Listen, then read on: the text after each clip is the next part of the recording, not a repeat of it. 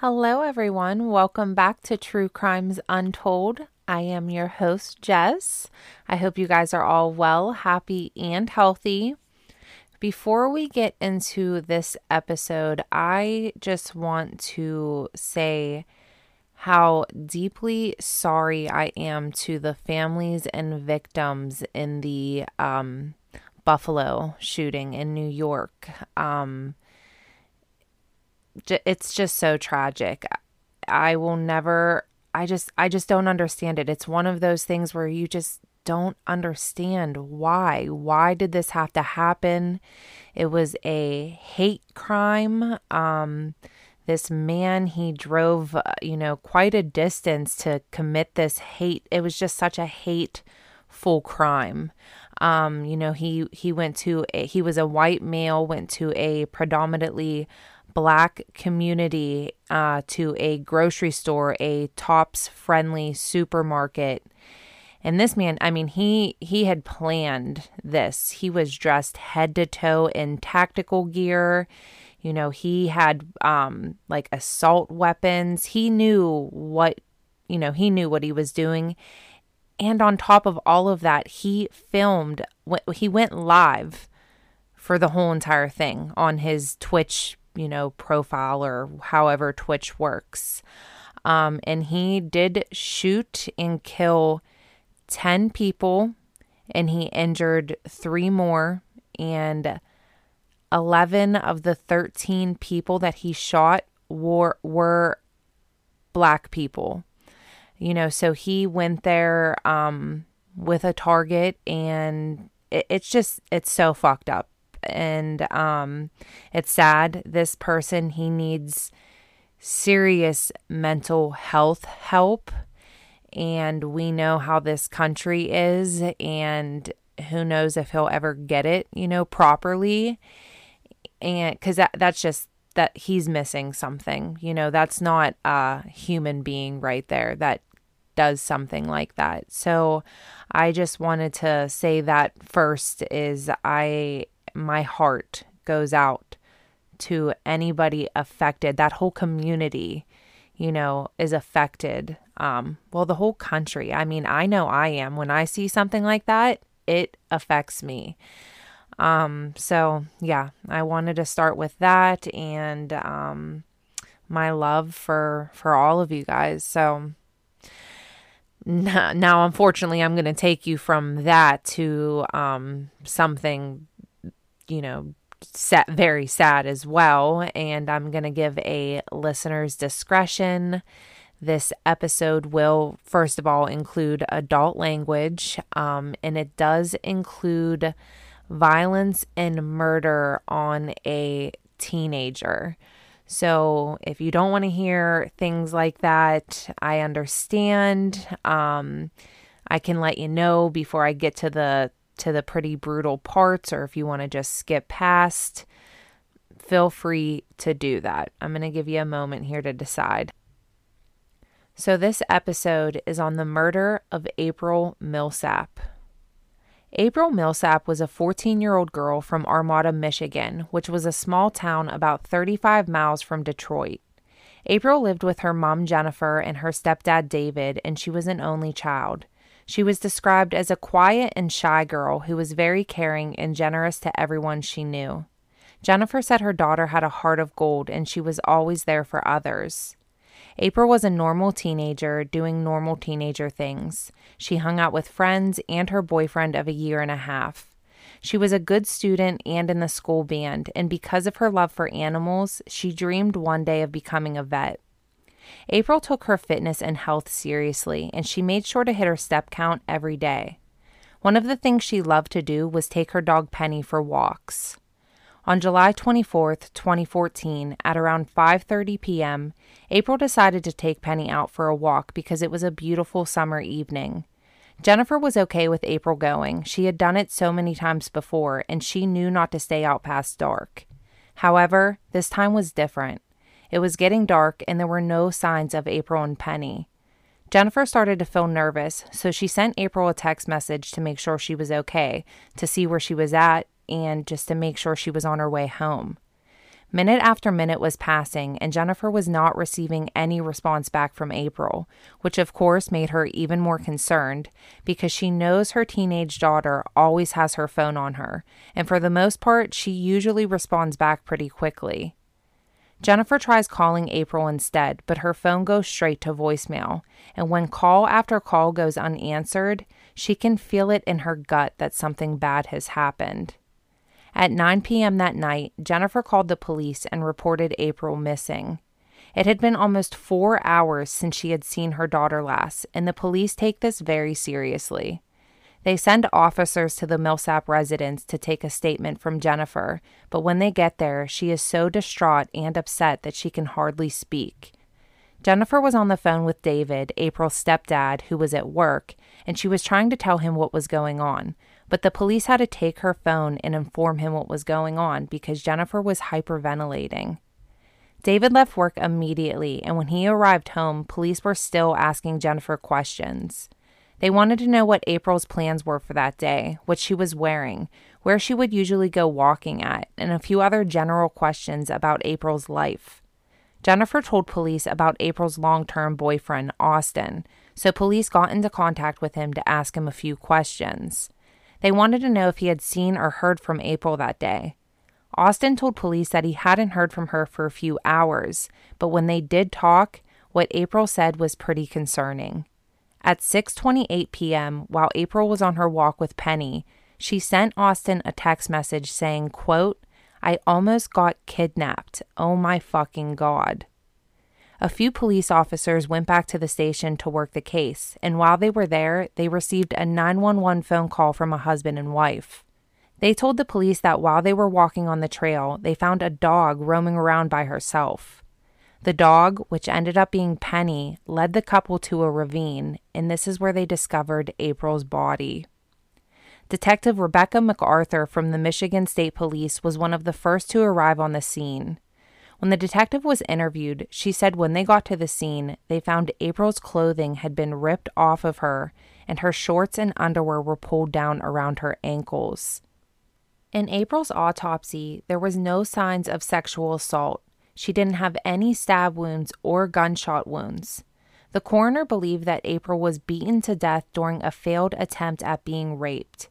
She had footprints on her chest and neck, suggesting that her killer had stomped on her after she was already dead.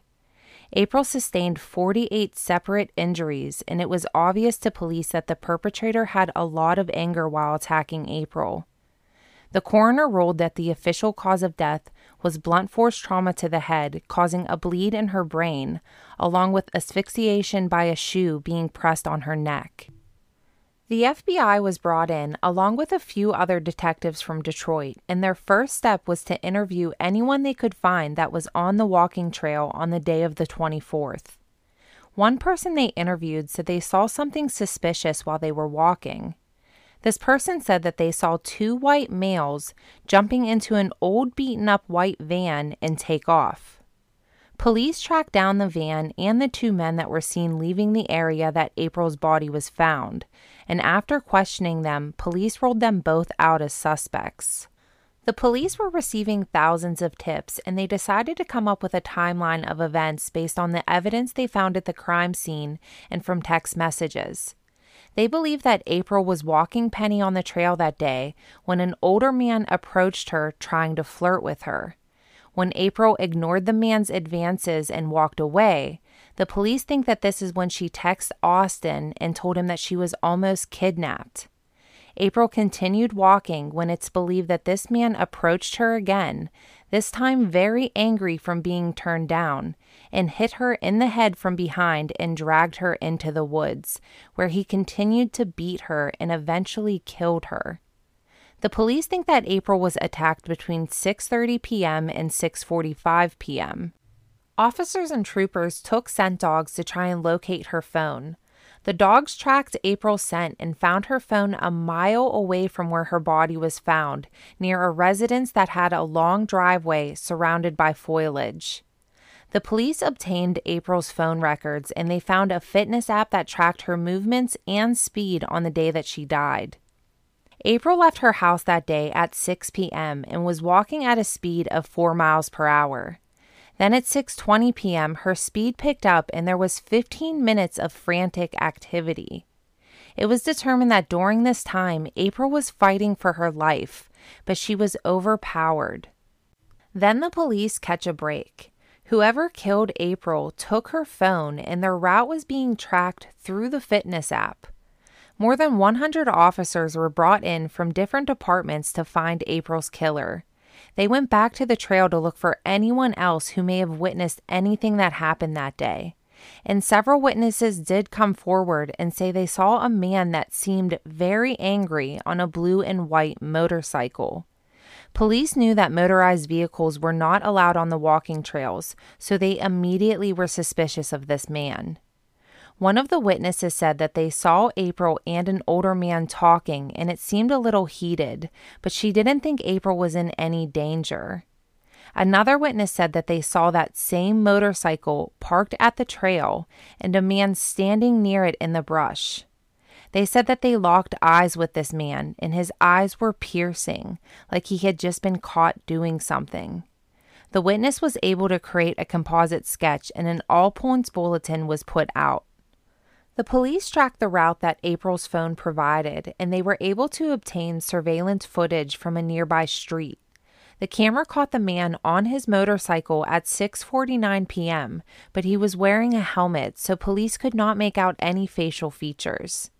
Trooper Raymond Petchman, who was working the case, was driving home from work when he spotted a blue and white motorcycle parked in a driveway. The bike matched the description that several witnesses gave, so he stopped and walked up to the house and took a few pictures of the bike and the address of the home. When the trooper showed the pictures to his colleagues, he was given the go-ahead to talk to the homeowner. The man who owned the house said that the motorcycle belonged to his friend, James Van Callis, who was just stopping over that day. He said that James lived 40 miles outside of town. The police ran a background check on 32-year-old James Van Callis, and there wasn't much that stood out, but they did see that James's father, who was also named James Van Callis, had a much worse criminal history. 66-year-old James Sr. was a registered sex offender and was a repeat offender of criminal sexual misconduct with children under the age of 13. This was obviously a major red flag for the police. When Trooper Petchman went to the Van Callis home to question James, he was cooperative and answered all of his questions. James said he went to visit his brother in Armada that day around 6 p.m. and he stayed there until around 8 p.m. The trooper asked James just one more question. He wanted to know what kind of shoes he was wearing that day. James showed him a pair of sneakers, but they were not the same tread pattern found at the crime scene. Trooper Petchman left, but he had a strange feeling about James. James wasn't ruled out as a suspect, but they didn't have any evidence that he was there that day. Trooper Petchman returned the next day to ask James a few more questions, and this time, James wasn't as cooperative. He asked James to write a statement in his own words, but he refused and told the trooper that he had errands to run. Trooper Petchman already had a weird feeling about this guy, and now just 24 hours after being helpful, he's now refusing to cooperate. And James also looked very similar to the composite sketch of the man the witness saw that day. The police checked out James's alibi, and it turns out that he didn't arrive at his brother's house when he said he did. They obtained his cell phone records, and his phone placed him at a gas station next to the crime scene. Now, the police had enough evidence for a search warrant, and they raided the Van Callis home. During the search, they found marijuana in the house, so they were able to arrest both men on drug charges. While they were in custody, police took their DNA and tested it against the crime scene and April's body, but to their surprise, no matches were found.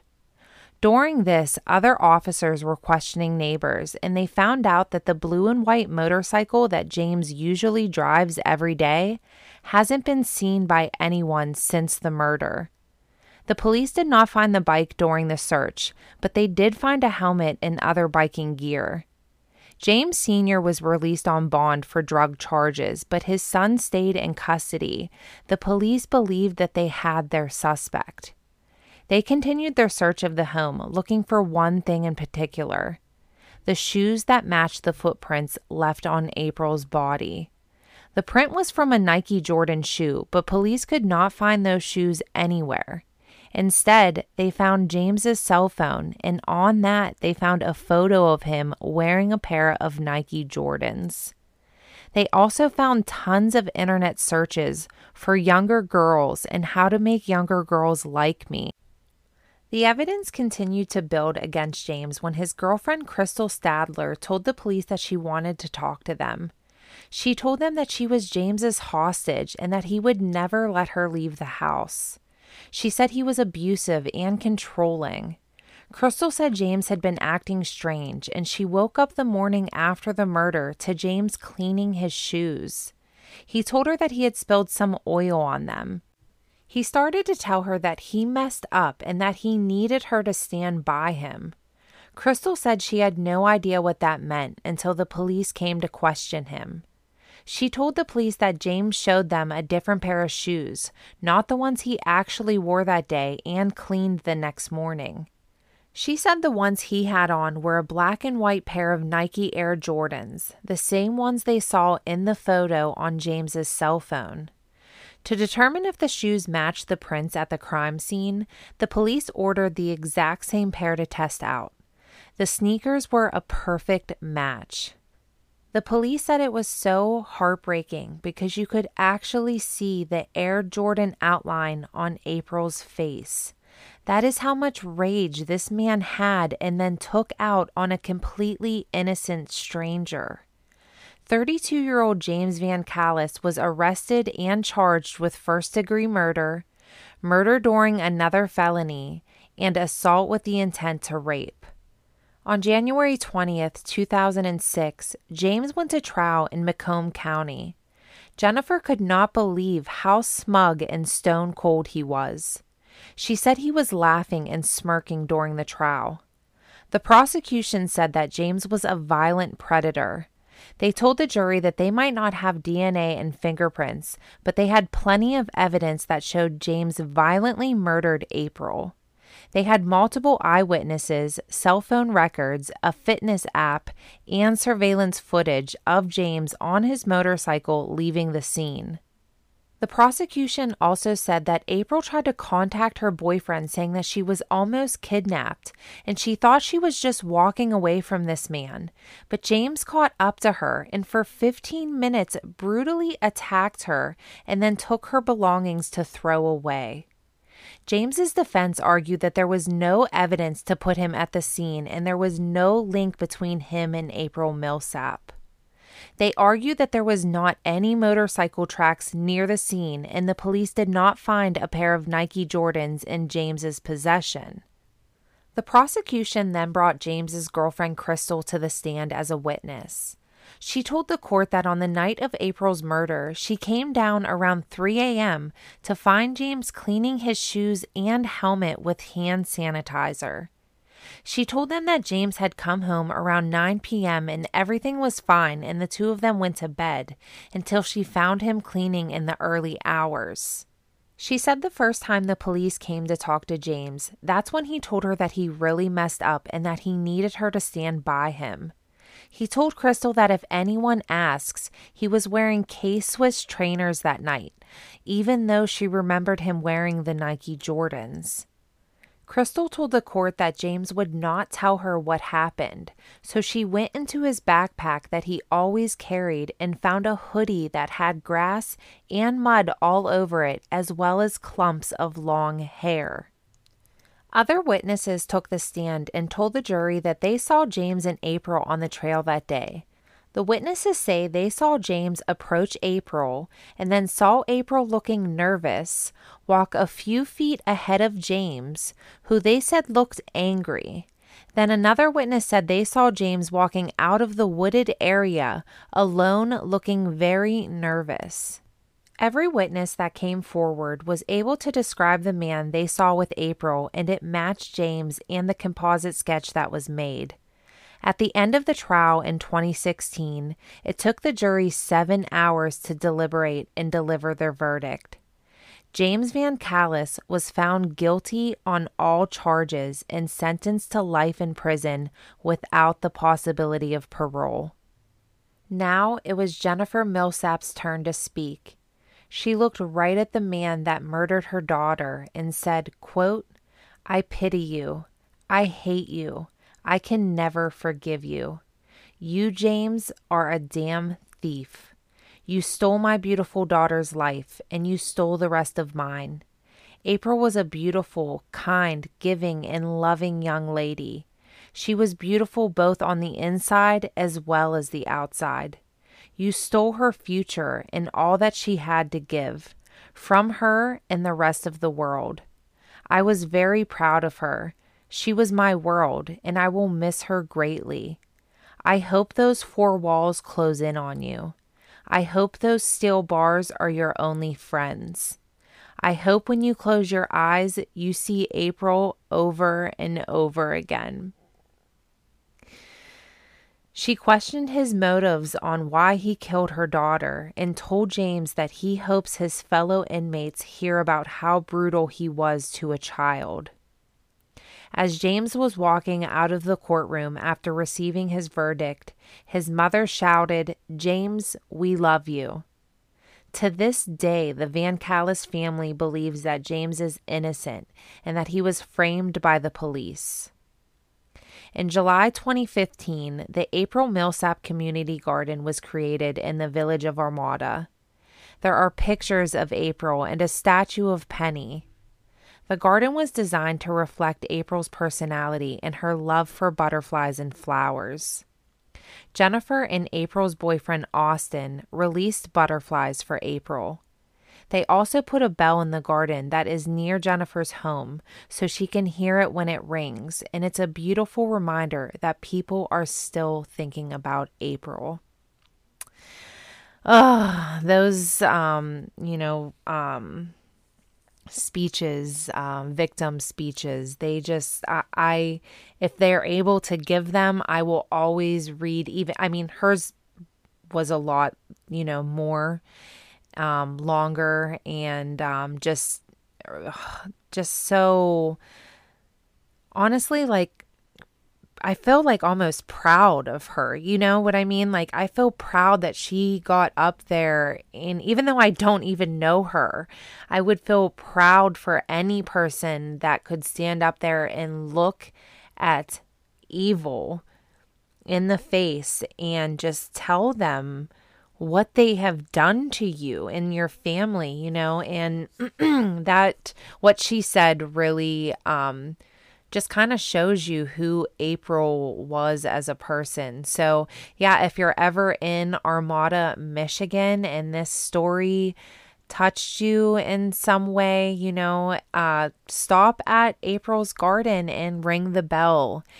Jennifer says she loves hearing when that bell rings, of course. And let me just say, I do not believe that the police framed this man. I definitely believe he is guilty. I believe he committed this crime along with possibly other crimes. Him and his dad's very sadistic. Living in a house together. I don't even know how that happens because James did have, a criminal history as well. It just wasn't as criminal as his dad's history, which, geez, oh man, like I said, I don't even know how the two of them are living in a household together, how a repeat offender is even on the outside goes over my head. I'm sure as well as most of yours, but yeah, so, well, again, thank you guys for listening. You can find me on Facebook and Instagram at True Crimes Untold Podcast, and go to Spotify, hit the subscribe button, and you will get notifications with new episodes, and I will see you guys in a few weeks. Have a wonderful evening and a wonderful week and a wonderful weekend. Bye.